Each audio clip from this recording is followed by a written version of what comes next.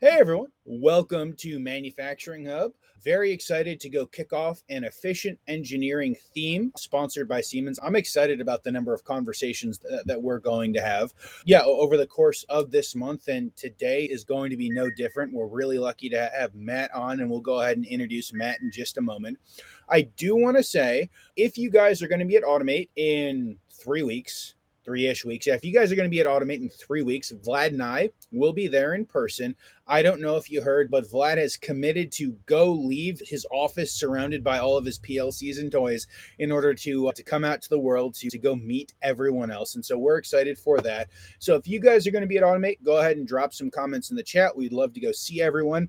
I know that we are committed to go be in the Siemens booth for at least one of those days. There is an electric vehicle that allegedly Vlad can go sit in, and based upon the sounds of it, I think Vlad is going to try to basically sit in that EV the entirety of the show, and maybe he doesn't leave. I don't know. The more we talk about it, the more excited Vlad gets about it. Maybe the selfies are sitting next to Vlad or sitting next to Vlad and I in this electric vehicle. So if you guys are going to go to Automate, go ahead, let us know. I think it should be an absolutely fun show. We're going to have a bunch of good time. Alia and Copia are going to be at Automate. Now, if I was really good at this, I would have booth numbers memorized already. I do not have booth numbers memorized. We will have to go put that on one of Vlad's spreadsheets as we get into that.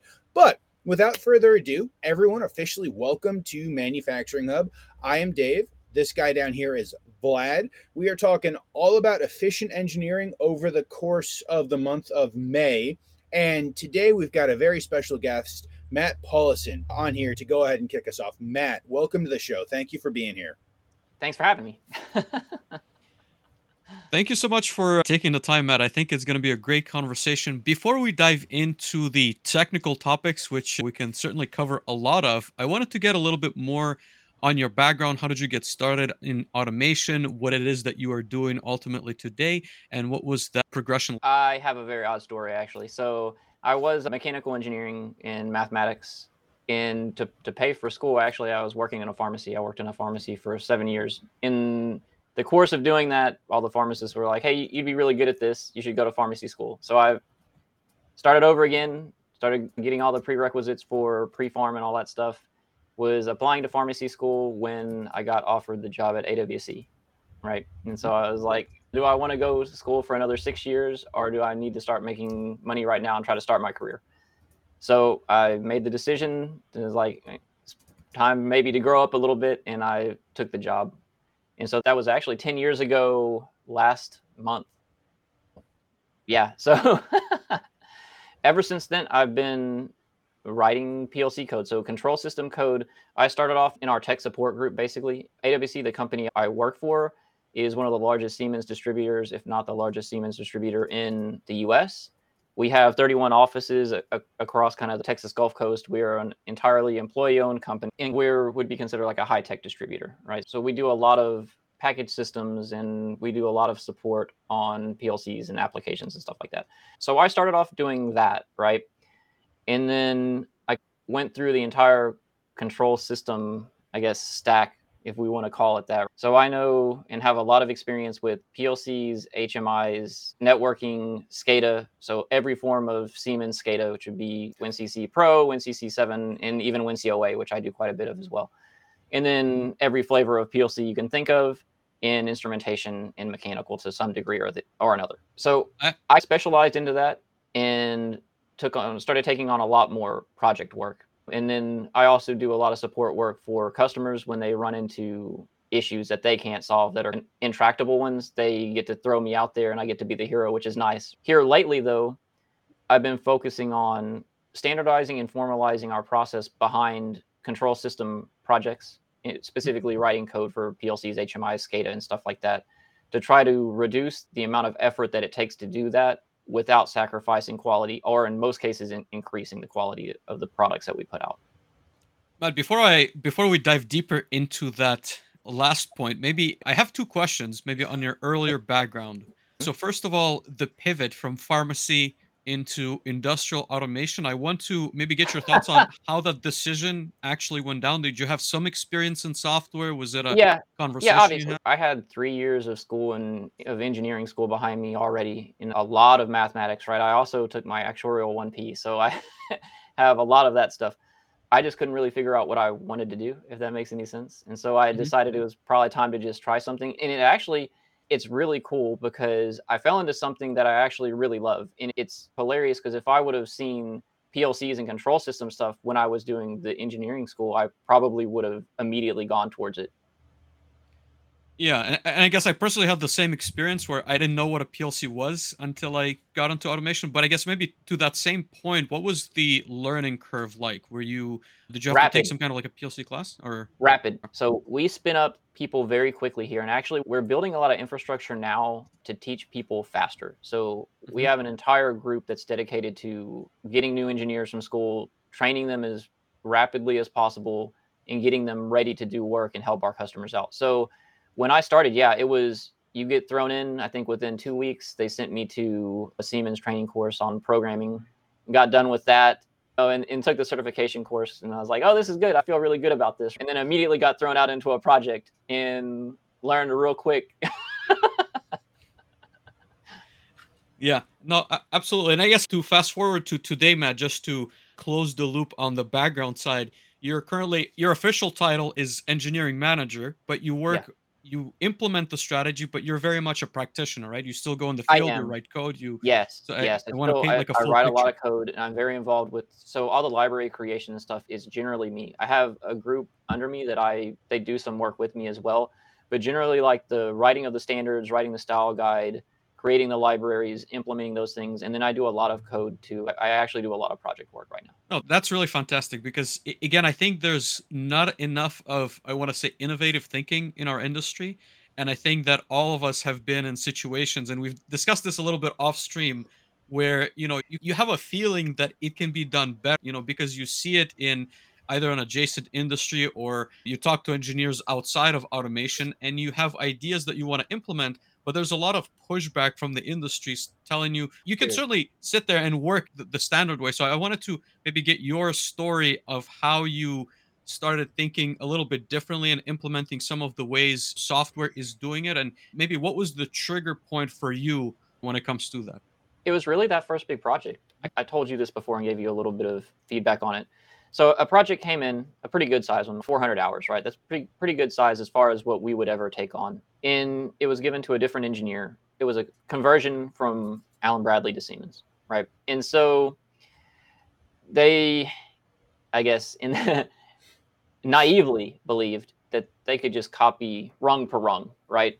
In that this is the quickest way, the shortest distance between 2 points, right, is a straight line, which is me copying rung per rung. And so even in as fresh as I was like, that's probably not a great idea because if it doesn't work, you're just not going to have any idea why it doesn't work. Fast forward to however many months later, when they were out there trying to commission the system and it just wasn't happening.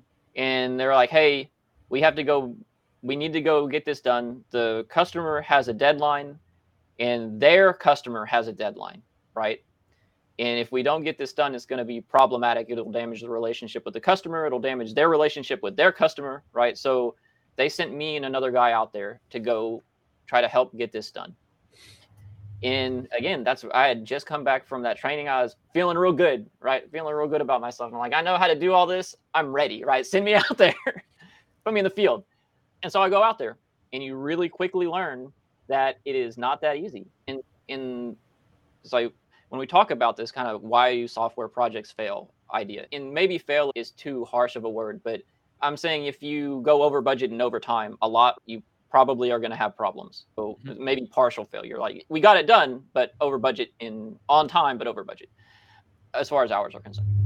It turns out that writing and reasoning about code is actually really difficult, right? So you you have to, and there's some thought that people want to get away from. They're like, we're an expert in this domain, which is using these products and being fluent in the environment to configure and program them, right? So that's what we're good at as a company. We don't know the domain that the customer is working in, not generally, right? And there's some people that are like, oh, that's the job of an analyst, right? To take their specifications and requirements and distill them in a way that the programmers can go do. The problem with that is that only flows one direction, right? So there's no conversational part of it. What I've learned is, regardless, and you would think, or you would hope maybe, that you could get away from it, but you have to start learning the application domain as well. So what it turns into is, like, good programmers are actually kind of knowledge crunchers, right? So they're taking in the application domain, they're ingesting that knowledge, they're trying to reason about it, they're trying to model it in their mind, and they're trying to translate it into another language, right, with PLC code that has its own rules and its own syntax, right? So it turns out that's actually difficult. And then even if you can do all those things, structuring and architecting the program in such a way that it's resilient against change is actually a separate skill, right, that you have to train and get good at. So what happens is you go out there, and to answer your question, what was the trigger? It was this. I go out there, I'm trying to fix things. So I fix one part and I break a part over here, right? Or I fix something, and in order to make this change, in support of that change, I must make 10 others, right? And then the same thing, the guy who's working on the HMI, you're like, he can work independently. Not really, right? Because he needs some tags on his HMI and he needs to make sure they work. So he's saying, hey, I need these. Can you add them to this DB over here? So I go and add them. I downloaded the PLC, and maybe it reinitializes stuff set points that I was working with. Or when you're like, oh, then he goes over there and he like types it in. He goes, does it show up? And you're like, yes. So it turns out that the right test, debug stuff, your work climbs geometrically. And it takes a lot of time to do what you feel like at the time is very little, especially when you're out there for 14, 15 hours a day in a hot environment every day for however many days straight to get the thing out the door. And you get done with something like that, and it's relief, because you're like, oh, I did it, and people are happy, we saved the day. And then you get off that, you get back home, and the endorphins wear off a little bit, and you go, this can't be how big projects are done, because this is not even that, in the world of engineering, this is not that big of a project. And so how would these super projects get done? The Shell FLNG, or like the Hebron or something. How would any of this stuff get done if this was how it's done? It would be impossible. There's not enough engineering hours in the world to get it done, right? And so once you accept that there must be a better way, and in fact there is one, because the proof of it is these other projects exist and work, right? So once you accept that, then you can start looking for solutions to the problem, right? And it turns out in our arena, or I guess in control systems, right, the solutions for those aren't really well known, are well articulated, but they do exist in software engineering. And so that's when I started going down those things, and I read them. I was reading some of these books, especially about like Robert C. Martin, and I'm like, this sounds exactly like what I'm facing. It sounds exactly like what I'm facing. And you're like, how did he solve them? How did software engineers solve them? And you start looking at those answers, and you're like, I think I can approximate these in PLCs, right?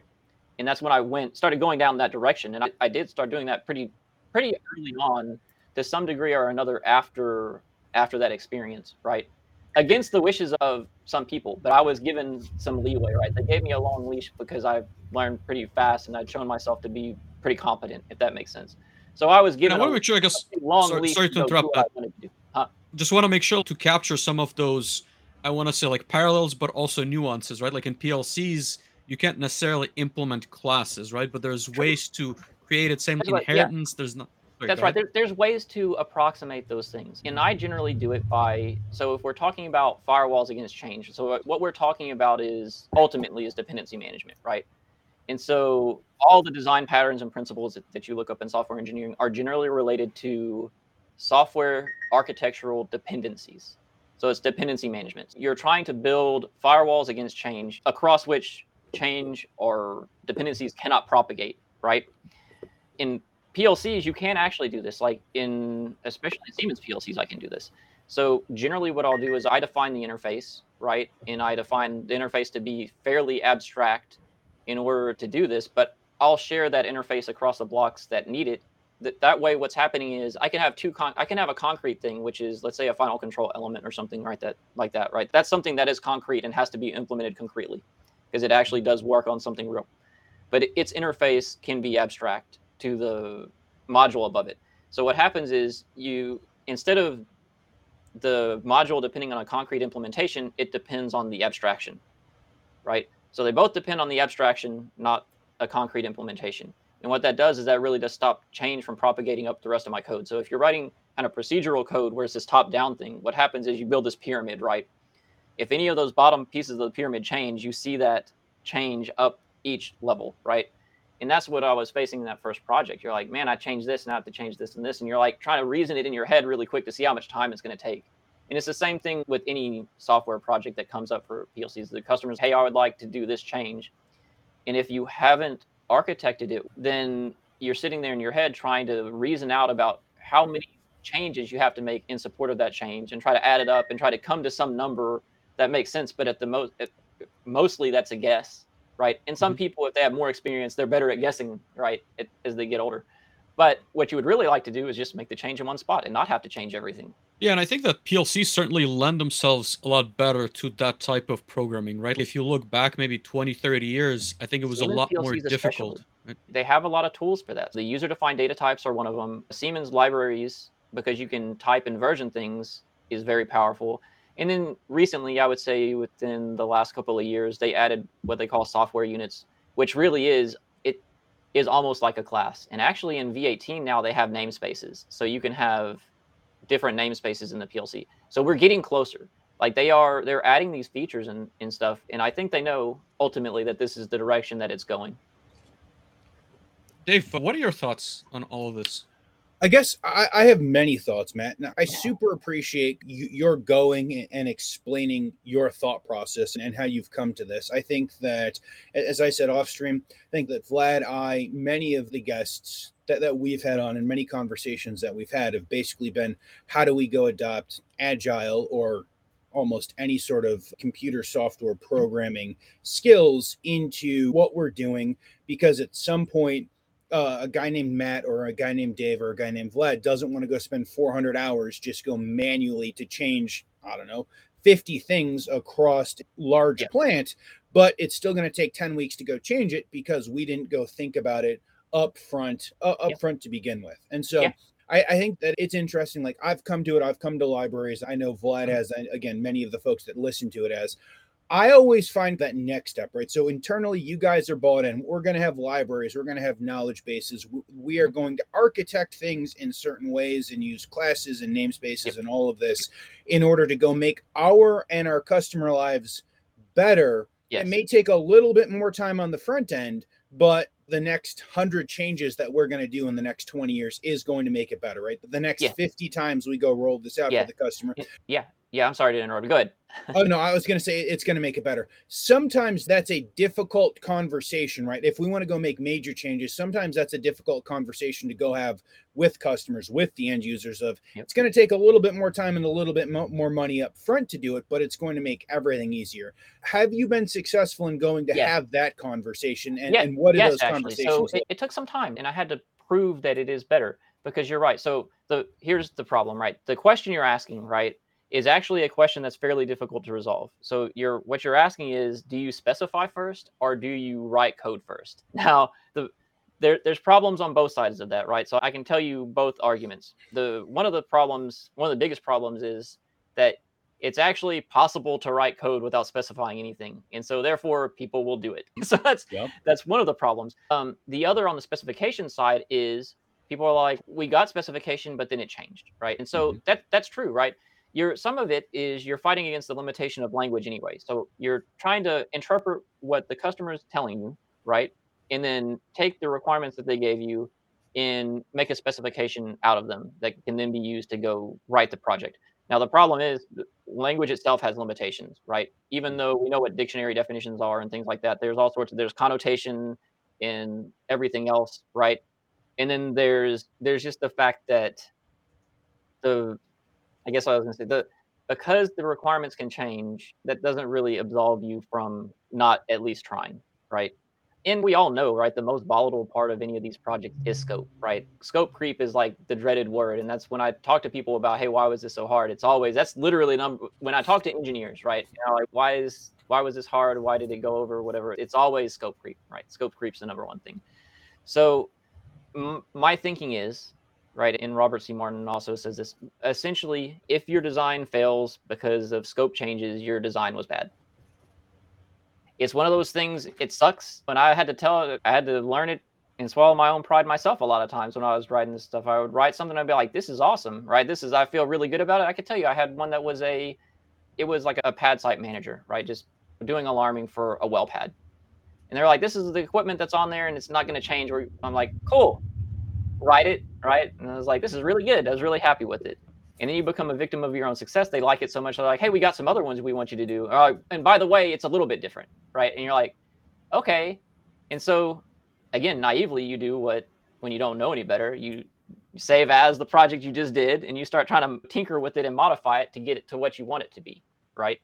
There's some problems with that, though. So the biggest of which is those are now two separate projects. So if I find something wrong in the first one, like systematically wrong, an error, and I correct it, I have to correct it times X copies now, right? There is no mechanism to go and make them consistent again. So that's one of those problems. And then you can't really reuse it. So like your unit of reuse is an entire project, which is silly. So you're dragging a lot of dead weight with it, and then you're wasting time to remove things that were already there.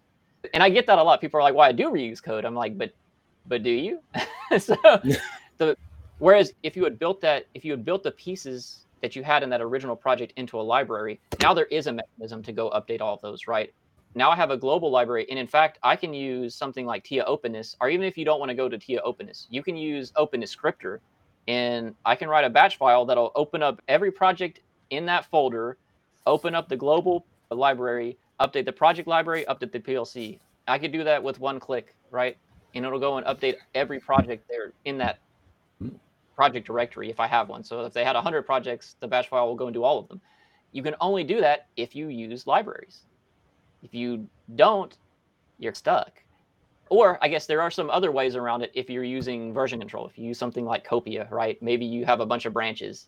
But again, that's very manual. And then if you wanted to rebase one, you have to understand Git pretty well to try to rebase and try to get the fixes over on this branch and bring them into this other branch. So there are some other tools to do it. But again, when I was doing this, the tools weren't there. So the tools are growing, or they're getting better, I should say. Yeah, and I think that's only gonna continue to become better and better. And I think that we are, to some extent, like remerging back a little bit into the software industry, because we're slowly but surely learning that there have been like better practices that have been used to improve, I want to say, code development. Yeah, we're learning what they learned 40 years ago, which, one, it's a little bit embarrassing, but that's okay. The nice thing about that is, though, the way has already been paved, so to speak, right? Yes. We don't have to figure these things out ourselves. Somebody has already done it for us, and that's actually really nice. And to that point, Matt, like I want to ask you maybe on the human side, right? And we talked again a little bit about this off stream, but I'm curious, let's say as an automation engineer, I feel like there's not a lot of benchmarking of performance, right? And so how do you figure out if I'm doing like against like my peers, how do I that time to complete a project is very vaguely defined. So what are your thoughts? Yeah, they don't really. So one, the tools aren't in place yet to track those things, right? So people aren't generally doing that. What they're doing is, here's the project. If it makes it under budget and on time, you get a gold star, right? So what they're generally doing, and what we were saying was good beforehand, right, was, does it work? Does it meet the functional specification, if we're being literal, right? And you're like, and they're like, yeah, that's good. And then you start thinking about, or I started thinking about, I'm like, meeting the functional spec is the bare minimum. You made it work in the way they said it should work. But there's all these non-functional things like scalability, flexibility, modularity, security. There's all these functional parts that really you want to have, because ultimately, and our old CEO told me this before, what we're building generally is sandcastles. They're ephemeral. The change is inevitable, and that you have to come to terms with that. And so what that means is, and what I said before, so I was saying, if your program fails or gets unmaintainable because of scope changes or variability, then your design was bad. And I think you have to understand that. So what you have to design for is flexibility, ultimately, right? Because even in the best case scenario, you got perfect specifications from your customer, you got it to them on time, they're happy with it, their requirements today may not be their requirements tomorrow. And in a lot of cases, we'll get done with something and the customer will realize their requirements didn't meet their needs until they have it in hand using it. So ultimately, I think you have to come to make peace with that change is going to happen. And so if you do make peace with that, then you have to start thinking about, how am I going to design stuff in a way that it's resilient against change? Okay, I guess I would like to jump in on that. I'm sure Yeah. Vlad has got 1,000 questions, but which is like the middle of Manufacturing Hub bingo is Vlad saying, I've got so many questions, Matt. Yeah. But I want to go back to this concept of if you design and build a program in a way that it cannot accept almost infinite amount of change and at some point I break. wouldn't say infinite. They're within reason. Okay. I guess my question is, whose job should that be to understand what the change looks like, what the scope creep looks like? Is it the programmer writing the code? Is it the end user who is writing the hopefully pretty good functional spec? Is it a solutions architect who should hopefully come in and have a conversation of where are you? Where do you want to go? Let's go build a program that'll work for you for the next 5 to 10 years. Whose responsibility should that be? You don't necessarily have to think about it that way, though. So ultimately, the way I think about it is I don't design for a certain degree of change, put it that way, if we're talking about it. What I design for generally is extremely loose coupling of the modules of my programs to the extent that when I make changes, they are localized in one place and the change doesn't propagate across the rest of the program. So this isn't to say that you can ever write something that's going to be completely resilient to the most, like whenever you write something or whenever you architect something in the first place, right, there is some assumptions that you make about what's possible, right, within the design of the application. When somebody comes and asks you something that, and this happens to people all the time, right, it depends on how flexible your program is, but at some point, somebody's going to ask you to change something that violates the original intent of the design. And at that point, there are two choices. Depending on this, depends on how far you are into the design, right? At that point, maybe you refactor it and make it work, right? And that could take a lot of work if it's something that's already all the way done. So that would be like saying, I'm in my house right now in Houston and I would like to put a basement. You can't really go do that now. House already done. And the other is that you make the change even though it violates the original intent of the design. And that happens a lot of times. And you convince yourself that I'm only doing it the one time and I'm doing it because I'm under pressure and I'll go back and change it later. And maybe the first one isn't so bad. But as those violations accumulate, the ability to maintain the project gets lower and eventually gets to the point where making any change causes too much work and it goes asymptotic. And at that point, people are like, oh, we need to rewrite it. And that does happen. I've seen code that looks like that, where everyone knows what spaghetti looks like. Okay, no, I appreciate that, and I generally agree with what you're saying. I just wanted to dig into it a little bit. You're never going to be perfect, and so I'm very much of the thinking that the enemy of good is perfect, right? So you're never going to make something perfect, but we should strive to make things as flexible as possible with the understanding that they're going to change. Absolutely, within reason. I think it also depends upon what we're programming, right? If we're programming a single PLC, we can only do so much on a PLC. But if we're looking at a WinCOA or something along those lines, you in theory could use that platform to go build anything that you want to go build on it, right? Up into a point, right? And that's one obviously. But I just mean what you should stay away from doing, let's say, is the worst case scenario, which is I've written entirely procedural code with global variables all over the place, with sets and resets of the same global variable in 30 places, so it becomes hard to localize any error anywhere.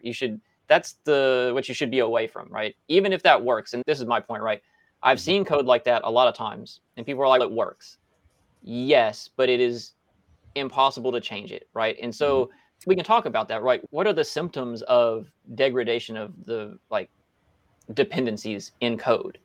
And so again, we can lean back on people like Robert C. Martin, and he said it really succinctly. There's 4 pieces of that, right? So there's rigidity, and I talked about that earlier. How hard is it to make a change to the code, and how many other changes do I have to make in support of that change, right? So as the code gets more rigid, it takes more and more work to do any change. And that's one of those things from a business perspective, right?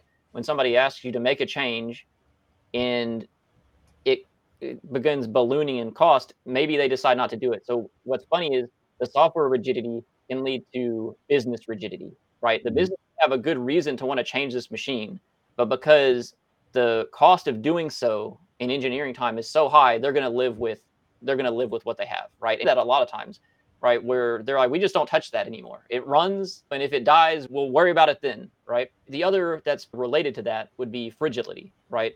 If I make a change to this piece of the program, how likely is that to break something somewhere else? And again, that's one of those ones that really scares people and really gets them away from wanting to make changes. If I have something that's running, I don't want to touch it. If they think that it's fragile, don't make any changes to it. Don't touch it, because if you break it, then my machine is down and I'm not making money. And the other one would be immobility. So I have these pieces and parts in this program. I may want to reuse part of them. But in order to do, I have to take enormous pieces of the project with me that I don't need for this other project. So what you've written is very immobile, stuck with everything else because it's so intertwined in all the other functions of that. And then the last one, which is like the most nebulous, would be viscosity. And there's two parts of that. There's like viscosity of the environment, which is when I make change, when I want to make a change, how difficult is it to make the change within the environment? Now, thankfully, Siemens is really good about this. And they have a really low viscosity environment because the PLCs and the HMI and the SCADA and stuff live in the same software. All lives in Portal, right? It's a lot more difficult when I have PLC in this software, HMI in this software, SCADA in this software, right? That becomes a lot more arduous. Like I'm gonna export tags and bring them over here and make the change here, and then export those tags and get rid of SCADA, right? That's worse. So Siemens has a fairly nice environment to do these things in. And then there's viscosity of the design itself. And that's saying how easy or hard is it to make a change to the program that preserves the original design, that doesn't violate design? Because if it's easier to make the change that violates the design than it is to make the change that preserves the intent or the original design, people will make the change that violates it. They'll make the hack change, right? And enough of those hack changes pile up, and then you get back to the top three again, if that makes any sense. And so, maybe to follow up on that and loop back on the human aspect. So I think that we still see a lot of the, I want to say like old school ways of programming, right? So I'll give a concrete example, right? If I'm called to a facility, we have a system, let's say SCADA, HMI, PLC that controls, I don't know, like 5 tanks, for example, that have a pump, a motor, and there's some safety circuitry as well. And they're asked, let's add another tank, right? Like we're adding one more ingredient that's going to be part of the system. And so obviously the hack approach is going to be for me to go in there and I'm going to be copy pasting a bunch of stuff. I'm going to be manually entering in like one tag at a time. Hopefully I have a list of all the IO that's been added and I don't make a single mistake there, but that's a question for maybe the validation step. And so in my mind, obviously you should be modularizing that system, right? And so I could, in theory, just copy paste. And I think we have the tools, but how do we maybe also not reinforce the industry, but help engineers understand that that's a better way of doing things versus just saying, we've always done it this way, I'm just going to be copy pasting. It's a complicated question. How do you quantify that? Actually? So I've tried this and I've come at it a couple different ways, actually, to try to get people along this path. When I was doing this kind of stuff originally, I figured all this stuff out. I started writing code like this. I started doing a lot more projects and having a lot more happy customers. And then they would ask for more and more stuff. And so I would try, okay, so let me try to pass this knowledge along to people. And originally what I did was in my mind, I was like, when I started, I would have wanted somebody to just tell me all this stuff, right? Just tell me the best way to do it. And so that's what I did. I wrote it all down. I put it out there and I'm like, this is the best way to do this stuff. And the retention was not that good. And the reason is because when you don't know the why behind these choices, they look arbitrary, right? And so what I've moved to and what we've moved to as a company is, so we believe pretty strongly in problem-based learning, right? So give them a task, let them try to work their way through it on their own and solve problems. And then on my side of things, when I really want to start pushing these ideas to somebody, I actually just have them I can give them some base projects and then I start violating their assumptions really quickly, right? So what I've learned is when you experience the pain of doing it the other way, you learn really quickly why you don't do it that way. And it's very, like in your tank example, that's actually the example I use to do this for a lot of people, because that's when I was familiar with writing stuff for like tank batteries and things. I'm like, okay, here's the requirements. Here's 2 tanks, they're 20 feet tall, and here's the IO that's coming in, and I want you to just turn on a pump, bang, right? Turn on the pump when it gets to this level and turn it off when it gets to here. And invariably what they'll do is they'll write that code completely procedurally, right? They'll do what they've been taught most of the time, which is I'll do the scaling here, I'll do the control here, I'll do the alarming here, right? And then I'm like, okay, good.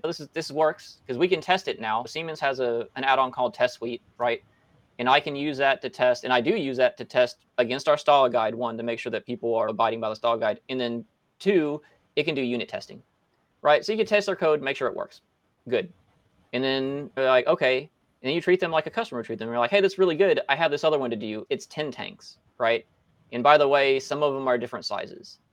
And then they start thinking about it, right? And it takes them a lot longer to do because they're doing it all manually, right? So they're like, well, now I have to add 8 more scaling things here, 8 more scaling blocks here, and I got to add 8 more control blocks here, and I have to add 8 more alarming blocks here. I got to go into the HMI, and I got to put all these things on, all these bar graphs, and I have to manually make the alarms and things like that, right? And they learn really, and then I can go back and I can violate one of their assumptions. Like I let them do maybe 2 or 3, or I can let them do maybe 2 or 3 like that, and then I'll go, hey, actually, if you have a broken wire, it thinks that because they're going to assume something, right?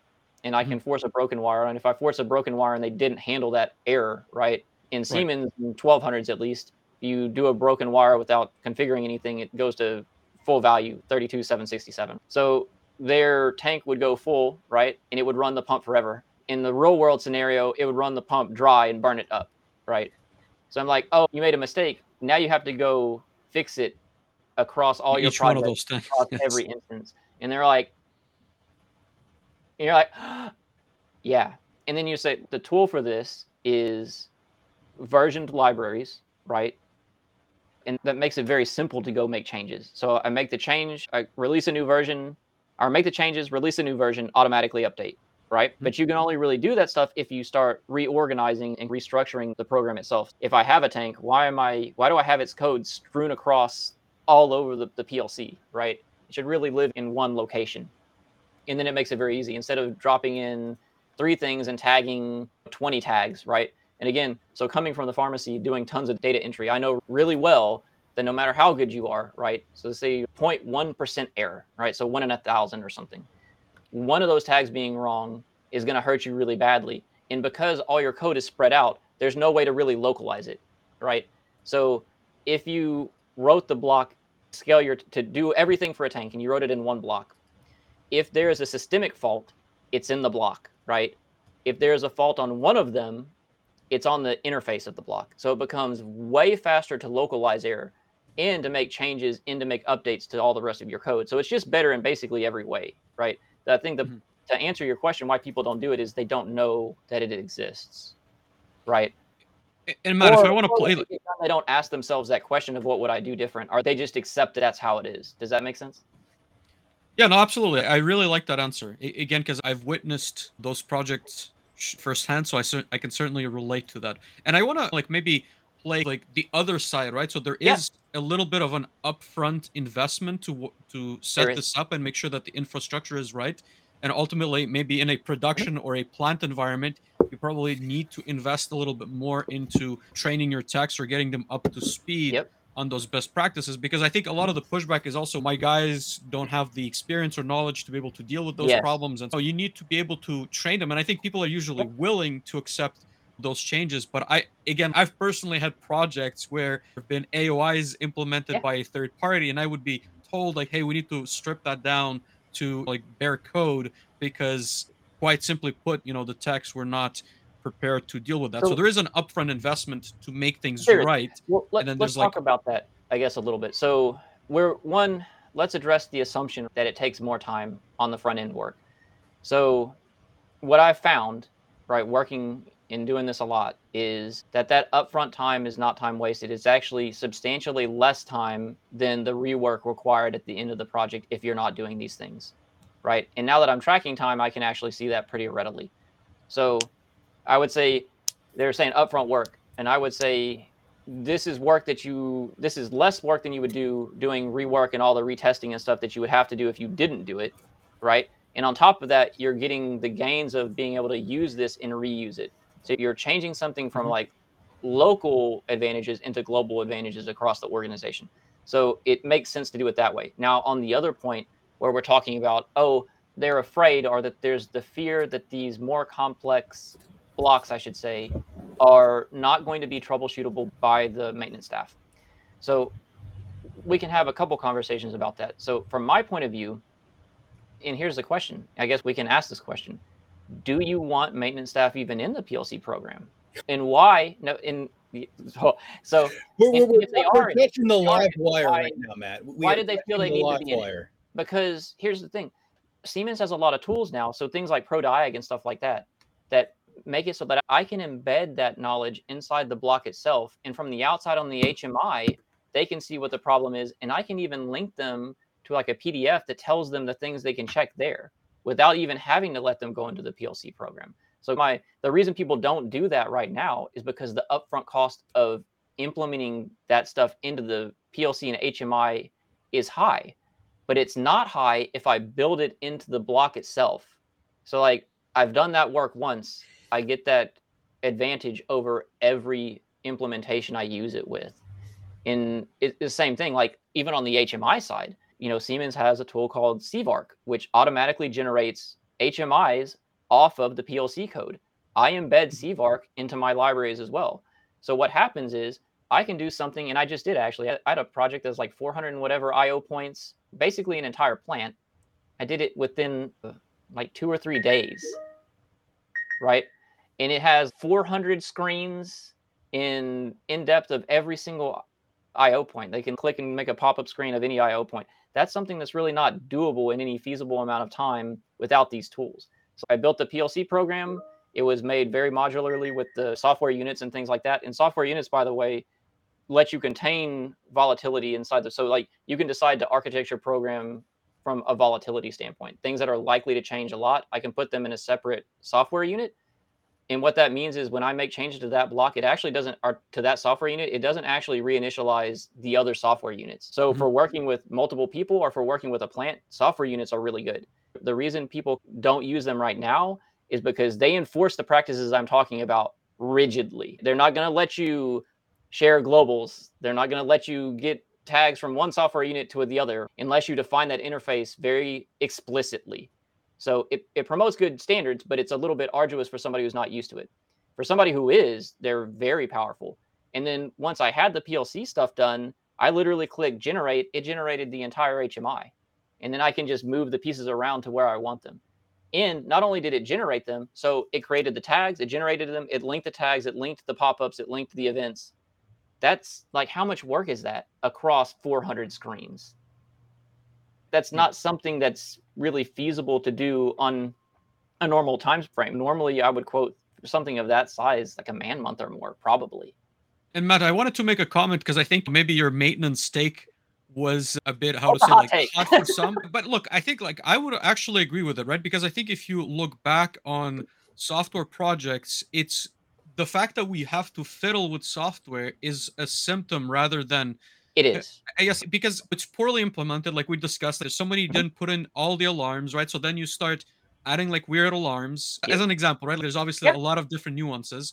And then because that alarm now introduces a change that then introduces more changes all over the place, then maintenance is starting to firefight these like little issues that occur on different days at night. So I think that I certainly agree with you that there should be a lot less fiddling with software if it is done right. But if it's not, then I think that's just the, how to say it, like the practice that we assume to be true. And I think in most factories, you will get a huge log of different changes. And in worst case, and I've seen this, there's going to be somebody from maintenance that comes in on one shift, he makes the tweaks to his standards. Somebody comes in on a different shift, he tweaks either the software or the set points, the settings to his kind of standards. And so there's this weird, how to say, like almost consistent rotation of software.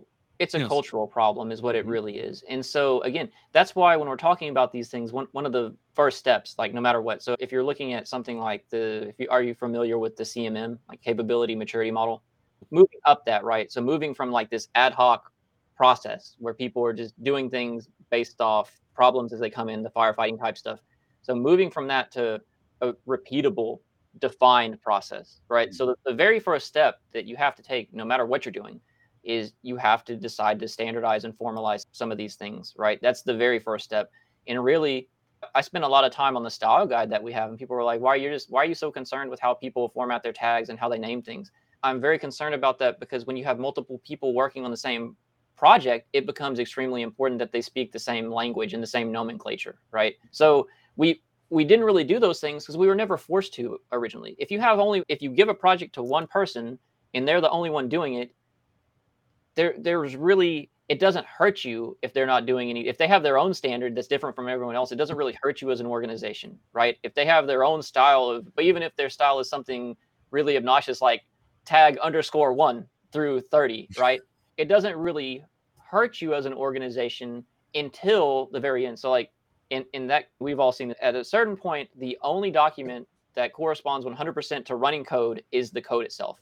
When that happens, when the code is the basis for maintenance, whenever the person who wrote the code leaves, it becomes very expensive to maintain it, right? So again, we even on that one-on-one basis, we probably should enforce standards and style and things like that. But when you try to decide, you're like, I'm going to change how we're doing work, and I'm going to go away from pulling work or from pushing work to people to having people pull work. I'm going to start reducing the batch size of work so I can increase the throughput through the system. When you want to start answering those questions, or when you want to start doing those things, the first thing you have to do is get people on the same page. And that means adhering to the standards and style guides.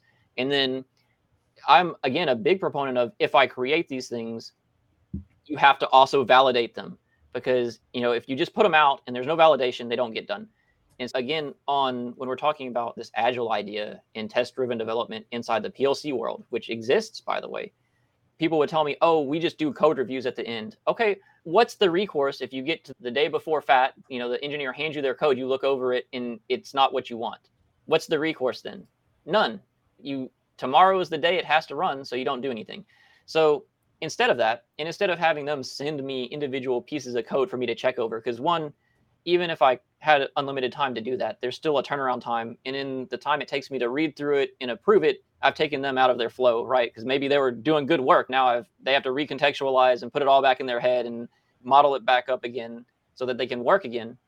And that's saying that what good is my approval on it? I can approve almost anything based off the standard and style guide, because I can just look at that. But those things don't really matter that much. It's like they do to keep people aligned, but they don't as far as if the code works. So unless I know the project intimately, like, what good is my rubber stamp on it? So again, instead, I want to move the quality part of it as close to the work as possible. And in Siemens, we could do that with Test Suite. So I let them run the style guide against their code, the style guide checker. It'll tell them if they're missed a comment here or there, right? They go in immediately, so it gives them immediate feedback. They go and fix it. They run it again, it passes. I have them run against the Test Suite to do unit tests as well. So they can run it, see that it passes, and then if it passes the style guide and it passes the unit tests, I can let them mark it done, right? And so that way they can immediately pull another task and keep going. And actually inside Siemens now, they just released an add-on that will automatically create the test environment and automatically rig up the block to do the unit test and automatically create a template for the unit test. So a lot of the work is being done for you already, right? Because that's the pushback, right? I get on test-driven development type stuff. They're like, well, we have to do double work because we have to write the test and okay. But again, the rework is more time than doing this, is what I found. And you could be sure, if I make a change, I can run it against the unit tests and make sure that it's not going to break anything. And that surety is actually really valuable.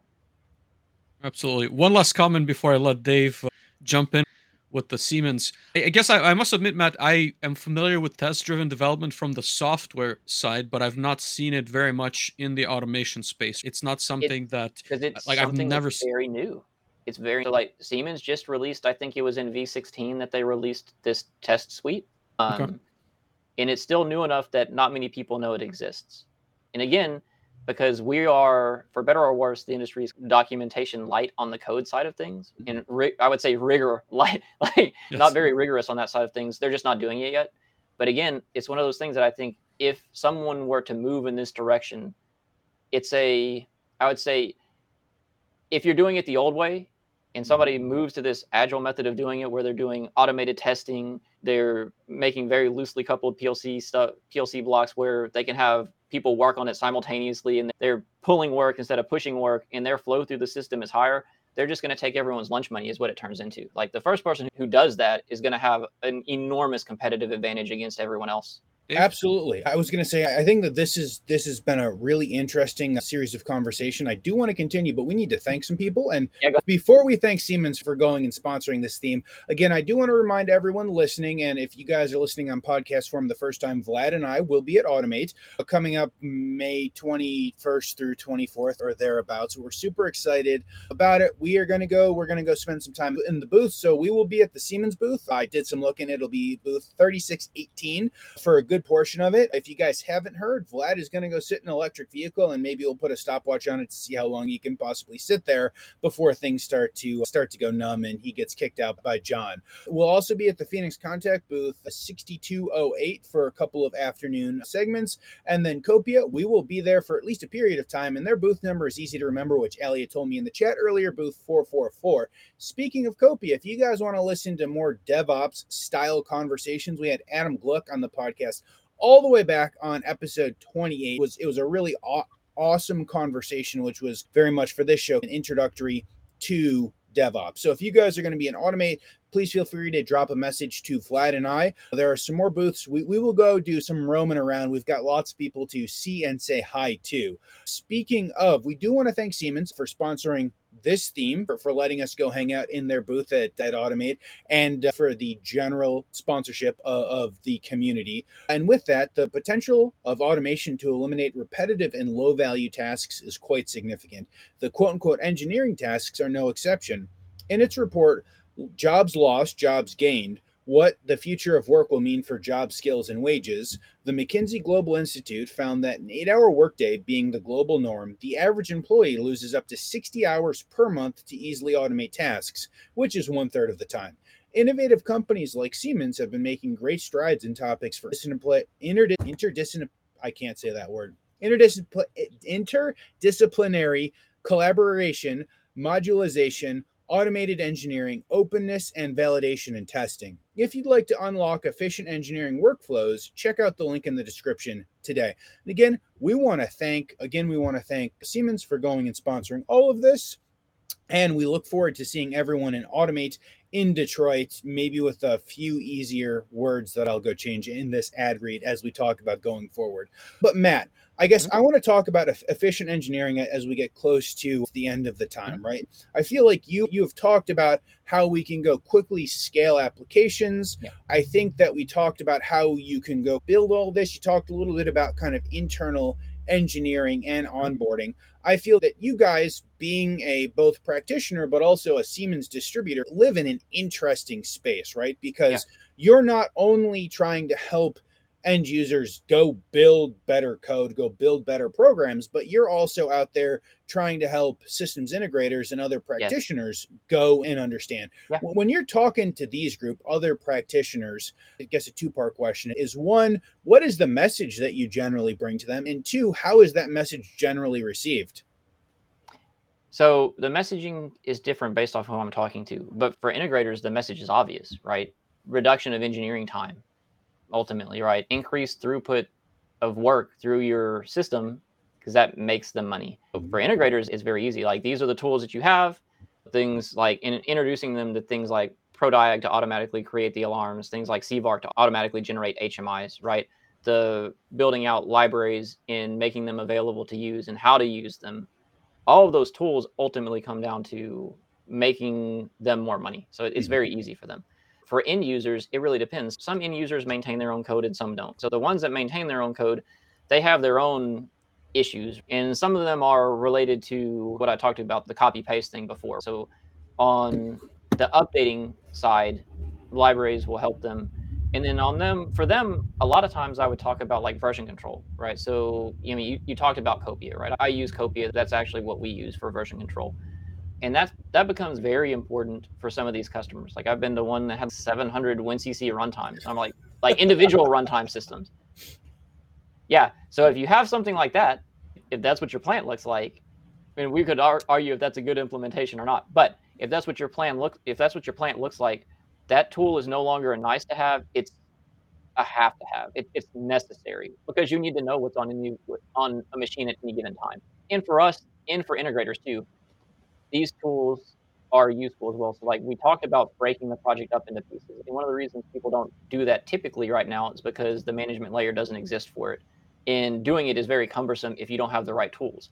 So if I'm sharing blocks manually back and forth, like copy paste, or I'm like, they archive theirs and give it to me, that's very cumbersome and onerous and tedious and error prone on top of that. So you got to move away from that. And there are tools now for it, which is nice. We use Copia, and I also use Siemens multi-user server. And I found like when I'm doing active development work with multiple people, multi-user is really good.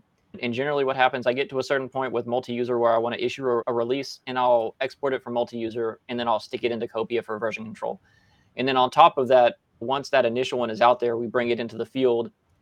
Those updates will go into Copia to track them. And actually we use the issue tracking and milestones as well there. So like when we're talking about Agile, I've been descriptive for the most part, right? But I can be prescriptive on this side of things. So what do we need to do if this is the direction we want to go? The first thing you have to do is just make the work you're doing visible, because the work we have is really invisible. So what I do and what we have been doing is we just put the work on a Kanban board. So I break the projects down into pieces. I put those pieces on the Kanban board. They pull the work from there. And it makes it really quickly to see when something gets stuck in the queue. You're like, oh, that's been sitting there. And I also put work in progress limits as well, right? So that people can't just pull 3 different blocks and leave them halfway done. I want things getting through the system. So if things get stuck, right, and I can see really quickly if something gets stuck, we can address it as a team rather than leaving them to struggle with it, which is, ultimately when you have one person doing the work, what happens now is, and we're really good because we're employee owned, right? So we're really good at everyone is willing to help somebody, which is nice. But even though everyone's willing to help, no one is really obligated to do so unless somebody above them tells them to. So it can feel like for a new engineer that they are on their own, right? Mm-hmm. This whole thing is theirs and it lives or dies by them. And it's a lot of pressure for people who aren't used to it. And I have seen it burn people out, especially if you go on the first one you go on. What I did was out there for that amount of time. Nothing's working the way you want. The customer's breathing down your neck. That's a lot of pressure. And some people thrive in that and some people don't. But one of the things that you have to realize is the ecosystem isn't very large for us, and we want to use as many people as possible. So if the thought is, oh, they burnt out, therefore that's the wrong person for this job. I'm like, no, maybe we should try to make it easier so we can lower the barrier to entry. And that's one of the other things that libraries do. The goal would be, right, the difference in skills, knowledge, and abilities for a library user versus a library creator. You want to maximize that distance or that difference, so that they can get all the features and functions and quality out of code, right? But they don't have to be the ones to write it. And they don't have to redo the effort as well, because that's just waste, essentially. Yeah, that makes a lot of sense. Matt, I want to ask you maybe a lighter question about the industry in general. We talked a lot about us adopting features from software/DevOps from maybe 20, 30, 40 years ago. Yeah. I'm curious, what's maybe on your wish list, or what do you see entering our industry relatively soon that hasn't necessarily made its way to industrial automation? Are there any things that you're like, hey, I really wish, or you're pushing towards to having in the automation space? Yeah, there's a couple things. So openness is a thing that's been out for a long time, but openness, unless you're a really good computer programmer and very knowledgeable about C#, is very difficult to use. So they have some pieces coming out that make some of these things easier. So Semantic AX, I think, is in beta in Europe. And that's I believe it's based off VS Code. It's like a VS Code editor for PLCs. I think that's going to help some. I think there's a tool that Siemens has called the Modular Application Creator, which is like a framework to use openness. Building out stuff like that, in the long run. So the goal ultimately for me, if we're talking long-term goals, would be, we spoke at the very beginning where people were saying, if I'm not making executable code, I'm not going anywhere. We can add an addendum to that. If I'm not creating something that can create executable code, maybe I'm not going anywhere. And those things, like what we're saying then versus now, maybe seems like a contradiction, but in some ways it isn't, if you can make tools that will take specification and create code. Right? So ultimately what I'm talking about is meta programming tools.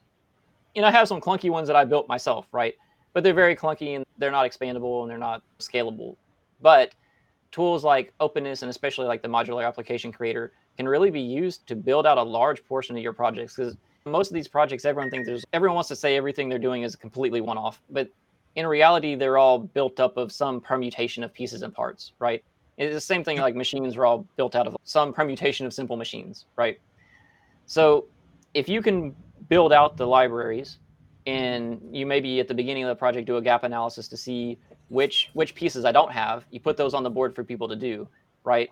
But then you use the tool to create a lot of the code. And so if I use that tool to create the PLC code and all my libraries have CVARC and ProDiag built in, I can generate the rest of it, right? And then maybe the 20% that I need to write that is novel for that particular process. And this would be like the state machines and stuff like that generally. The state machines and stuff, I can have those be done by people, but because we've managed all these interfaces well, it becomes really easy to insert them into the rest of the program. So you've taken something that was man months and made it days, right? That's a change that is world ending for some people who are billing massive amounts of time. But it's really good for some people, right? Because you could just do a lot of work with few people. And I think that's one of the biggest challenges that we have actually is getting people into this industry and training them and getting them able to do good work. We spend a lot of time building these training tools to get people up and ready to go. And if we want to grow to a certain extent, you're like, what if you, I always ask people when they're writing code, would you do it the same if you had 10 to do? Would you do it the same if you had 100 to do? Would you do it the same way if you had 1,000 to do, right? And those answers can change really rapidly. And it's the same thing I think about that from a hiring perspective. Would we hire the same? Would we train the same if we had 10 people, 100 people, if we needed 1,000 people? And there's really not any integrators that size. And I think part of the reason is because of the way that we do work. It becomes hard to deal with the variation in demand when you're doing work the way we've been doing it. And I do believe that's one of the reasons like the Big Five or FANG, depending on how you want to call them, is able to have so many people is because of the way they do work, right? So we need to shift as an industry, probably, right? Especially since it seems like we're onshoring a lot of stuff, right? There's going to be a lot of work to do. And there's not, in my opinion, and I think you guys can speak to this, I don't think there's enough automation engineers out there to do the work that's going to be coming in. Yes. I'd say on that note, it's probably going to get a little bit worse before it gets better, for sure. Before I throw in, like, there's a question we have, like, in chat from Daniel. I'll say, like, one thing, like, on my wish list, Matt, and maybe you have some input on this as well, but it's having not necessarily a marketplace, but a collection of libraries, right? Because I think that as automation engineers, and I understand that companies are making it a little bit better internally, but let's say me, Vlad, I go out and I write some kind of a function that works really well for a filling tank. I'm not going to share that. And again, I understand there's some IP, and that's a whole other discussion, and whether or not you can patent that code is different. But I think in software, there's a lot of ways for me to go and look up a best practice or a library on that component, right? So I don't have to go and reinvent the wheel again and again. And I think there's a lot of really smart people. There's just not a portal through which that's shared. And I know, like I said, I know there's challenges. I know that there's secrecy, but I think that would be really a great product to see. And I don't think it's that hard. Yeah. So let's address that a little bit. There's a couple things, right? For most of these pieces and parts that I'm talking about, I wouldn't consider them proprietary, right? And I actually release the stuff that I do as open source anyway, because a lot of these things, like everyone has written a valve block, right? There's nothing new under the sun as far as writing a valve block goes. Now, absolutely, and I agree with you. I agree. I was just saying there's companies that try and put a label on them, so I'm like, I'm reluctant. I know what you're saying. So some of that, yes, there is maybe a little bit of cultural change that needs to happen there around releasing the stuff open source. And then the bigger one that you addressed is there's not really a portal right now where you can download those things. You could put them on, and I do. So I can put them on GitHub or whatever and let somebody download them. But GitHub doesn't really, it won't show you the diffs on a binary file. Like portal projects or compressed portal projects are binaries. So it won't really telling you anything, but they can still download them. But you're right. I think there exists a need and a demand in the marketplace for an open source repository like GitHub for control system code. Absolutely. Let me throw this question from Daniel at you. And I know we're coming to time, and sorry again, we have so many questions for you, Matt, and certainly appreciate you being here with us. I have all the time. I'm good today. I'm free. We can go as long as you guys want. So he wrote, you noted that many of the constraints we experience in our industry are due to legacy practices that were implemented 10, 15 years ago. Yes.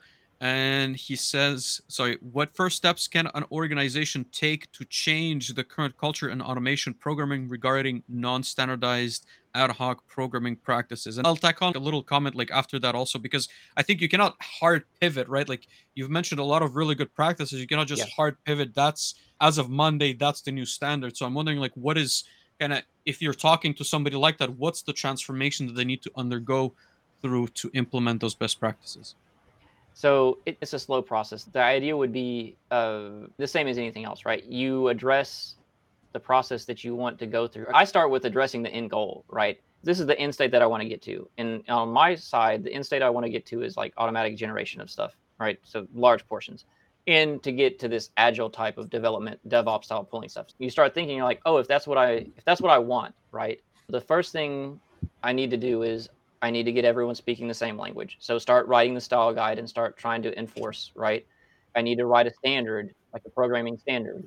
So create these things and start at the beginning, start validating them, right? And if you have time, that says people have the time, right? I don't have the time. And if you have time, if you're an end user especially, you can start going through the O code and start doing small things like making comments and stuff and things like that, right?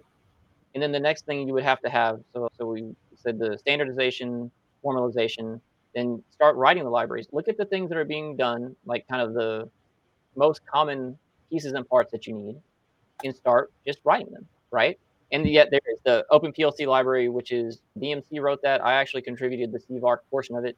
So that is very useful. And then what other tools would you need if you want to go down that path? And the next one would be like version control software. You could pick one. I use Copia. You can use Siemens multi-user server if you want to. Some people use Version Dog. There's a bunch of different choices, right? But you need to start building the infrastructure first, right? The kind of the unfortunate part about the library conversation is it's like a chicken and an egg thing, right? I want people to start using the libraries, but I don't have any internally to use, right? And so I'm willing, and AWC is willing actually to just give those out, and I do all the time. The libraries that I make freely available to all our customers, integration partners, end users, I give them out. So like we can kickstart that process by giving you access to what I have that we've made is actually very well documented because, again, Siemens has made a lot of these tools. I don't know how many people know about them, but there's an add-on called Code to Doc that basically I can write my comments in Markdown inside of my library, and it will automatically generate the documentation for it. Very professional looking, with pages and pages of data, right? In descriptions of the interfaces, descriptions of everything. But in order to use that, you have to be following the rules, right? You have to be making your comments. You have to comment everything. You have to be commenting the rungs. You need to comment the descriptions of the UDTs. You need to comment the descriptions of the blocks. But if you're doing these things, right, and then you can leverage that code to doc. And on top of that, code to doc will build a user, they call them a user help file. It'll build a user help file which is accessible from Portal by pressing Shift F1. So they don't even have to open up the documentation external. They can drag it on, hold Shift F1, and the help menu will come up and tell them exactly how it works. And so I've made a conscious effort to start building that into all of the libraries that we release as well. And again, that's what I think needs to happen. We can kickstart it. We can give you at least this part of it. We can give you some of these libraries, and then you can start moving forward from there. Is there a URL to download that? Not yet. We're working on it. Generally, what happens is like customers talk to me and they're like, "Hey, I have this problem," Gotcha. and I'm like, "Okay, I have this," and I'll just send it over to them. Gotcha. Dave? No, I think that all of this is really interesting, Matt. I think you brought up a really good point that Siemens has lots of really interesting tools that more people would use if more people knew about, which is basically the conversation that Vlad and I have with John to tell him every time we talk to him. I will give everyone a bit of a sneak peek. Our goal is to sit down with John and go through a bunch of these tools for some period of time while we are at Automate with him. And I think the goal is we're going to go ahead and stream a bunch of that. So we will go walk through a bunch of these interesting tools. Yeah, we're going to go walk through a bunch of these interesting tools. If you guys are interested, please feel free to subscribe and stay up to date on when that is going to happen. Matt, I feel like, I guess my next question, as I've pre-warned you, is always about the future, right? And I feel like you gave us a really interesting kind of future around, especially like efficient engineering and scaling industrial applications. So I want to ask a little bit broader, like, what do you think the next 2, 3, 5 years of the manufacturing or industrial industry in general is going to look like? In the US, at least, we're going to see a large resurgence of this, right? Stuff is coming back onshore. We've seen all the investment in it. So there's just going to be a lot more work to do, right? The scope of what we're going to have to take on is going to be more and more. And I think in the long run, we're going to start seeing especially with tools like Somatic AX, we're going to start seeing convergence of we already do see convergence of IT and OT to some extent. These things are going to start merging even more. I think that's the ultimate end goal. And then from a large point of view, when you look at Siemens' lineup of software suites that they have, I think the overarching goal is to start moving all of the process in parallel. Right now, the way it's done is waterfall, right? So somebody comes up with a design, the mechanical CAD work is done, and somebody's specifying instruments, and at the very end is PLC code, right? That's just how it works. We know if those things go long, we just get less time, we don't get more. I think what you're going to see is they're going to start putting those things in parallel, right? So you're going to see things like Team Center and automatic generation of code and stuff like that's going to be tied into the engineering side where all those pieces and parts are going in parallel. And the reason is we're going to start asking for quicker turnaround times from ideation to implementation. I think it'll be interesting. I certainly think that we have to get quicker as we go through this. So I'm certainly interested to see the tools, and maybe we get to the point where there are less of us needed to go do the physical programming because we've got other better tools, which is, I know a lot of what we've talked about. I think the work is going to increase, and the number of us doing this isn't going to increase fast enough. So we're going to have to do more per person, if that makes sense. And the only way to really do that is to augment us with tools. So I see the growth of these tools. Siemens is spending a lot of time and effort making them. And I think individually, some of these companies, especially some like us, are going to have to take a look and say, hey, we need to start creating tools for this. Some of these like meta coding tools and things like that will compose projects of our libraries. But again, the first step is always the standardization, formalization, build the libraries. You got to build the pieces, the Lego blocks, so to speak, before I can build the rest of it, right? Absolutely. Absolutely. I think that kind of bodes well to the next question. Is I always like to ask for some career advice. And I think kind of found this career, if we take it all the way back to the beginning of this conversation, a little bit differently. I'm not sure we had any people start in pharmacy or go down the, I think I'm going to be a pharmacist and then take the hard left. But it was a hard left. Yeah. It was. So we are very happy to have you here. So if you're talking to someone, especially early career, looking at different options and opportunities, what would your best career advice be to get into and to stay into the industrial ecosystem? So it's hard for me to say, right? Because it depends on really what they want to do. I like programming, right? I especially like programming of physical systems where I can see what actually happens in the real world. So manufacturing, and I do all like upstream, downstream, midstream, oil and gas. I've touched everything because like you said earlier or alluded to, we're in a unique position, right?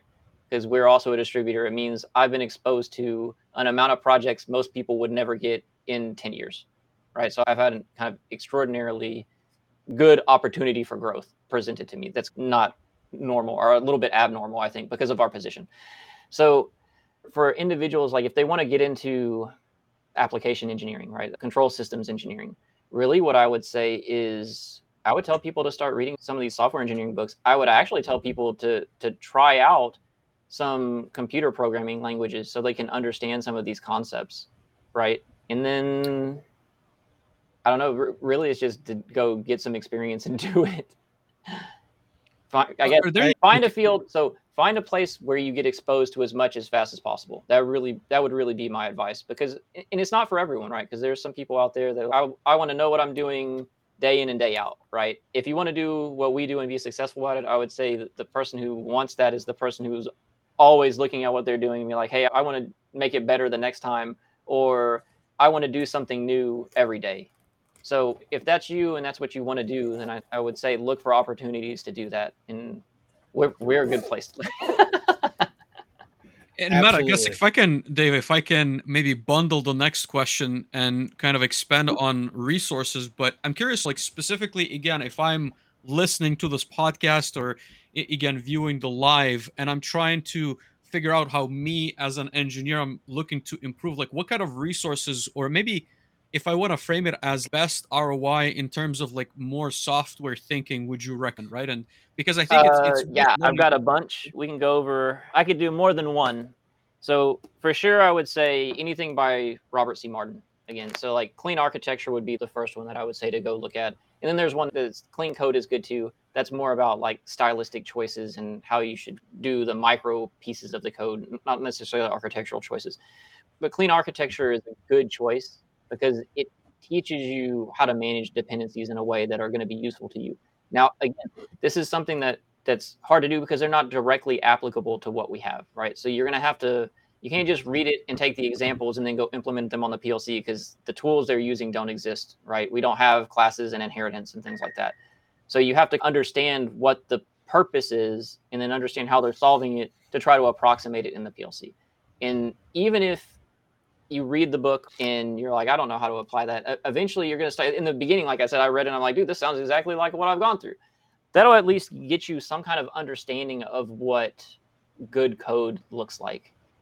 Absolutely. I think that is fantastic. Thank you for those resources in there, Matt. And the last question to you is who should reach out? Who do you guys want to talk to? It's very much your open forum. Are you guys looking for customers? Are you guys looking to hire? Are you looking to talk to more people who are interested about this? Tell us how the community can help you. All of the above. We're always looking to help customers solve their problems, be that end users or integrators, right? We're always looking to partner with our technological partners like the Siemens and stuff of the world.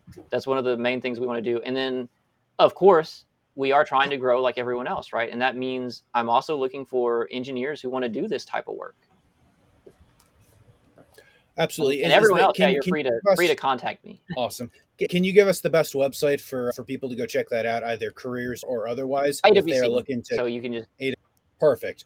Awesome. I appreciate it, Matt. This has been super fantastic. I have 3 hours of brain refactoring that has to go on after this, just based upon all the things that we've talked about. If y'all want to go into, so if you ever have a podcast that you want to actually see how to do some of this stuff, I'm very well versed in all things Siemens. So you were talking about showing off some of these features and stuff. If you ever want to do that, I can definitely show you how to use basically any of these tools. Awesome. We will definitely take you up on that. Yes.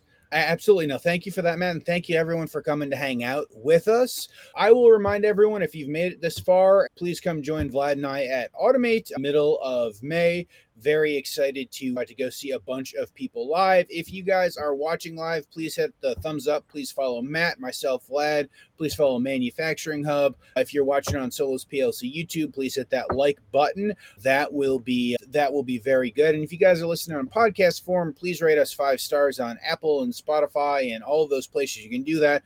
Please hit the follow button. We've got a podcast that comes out virtually every Thursday, other than this week when I had to go do a bunch of re-editing for audio issues. Daniel is already requesting a part 2 of this, and we will absolutely have to figure out when we can do that. But again, thank you everyone for coming to hang out with us. We'll see everyone soon. All right. Bye-bye. Thanks, guys. Thank you, Matt.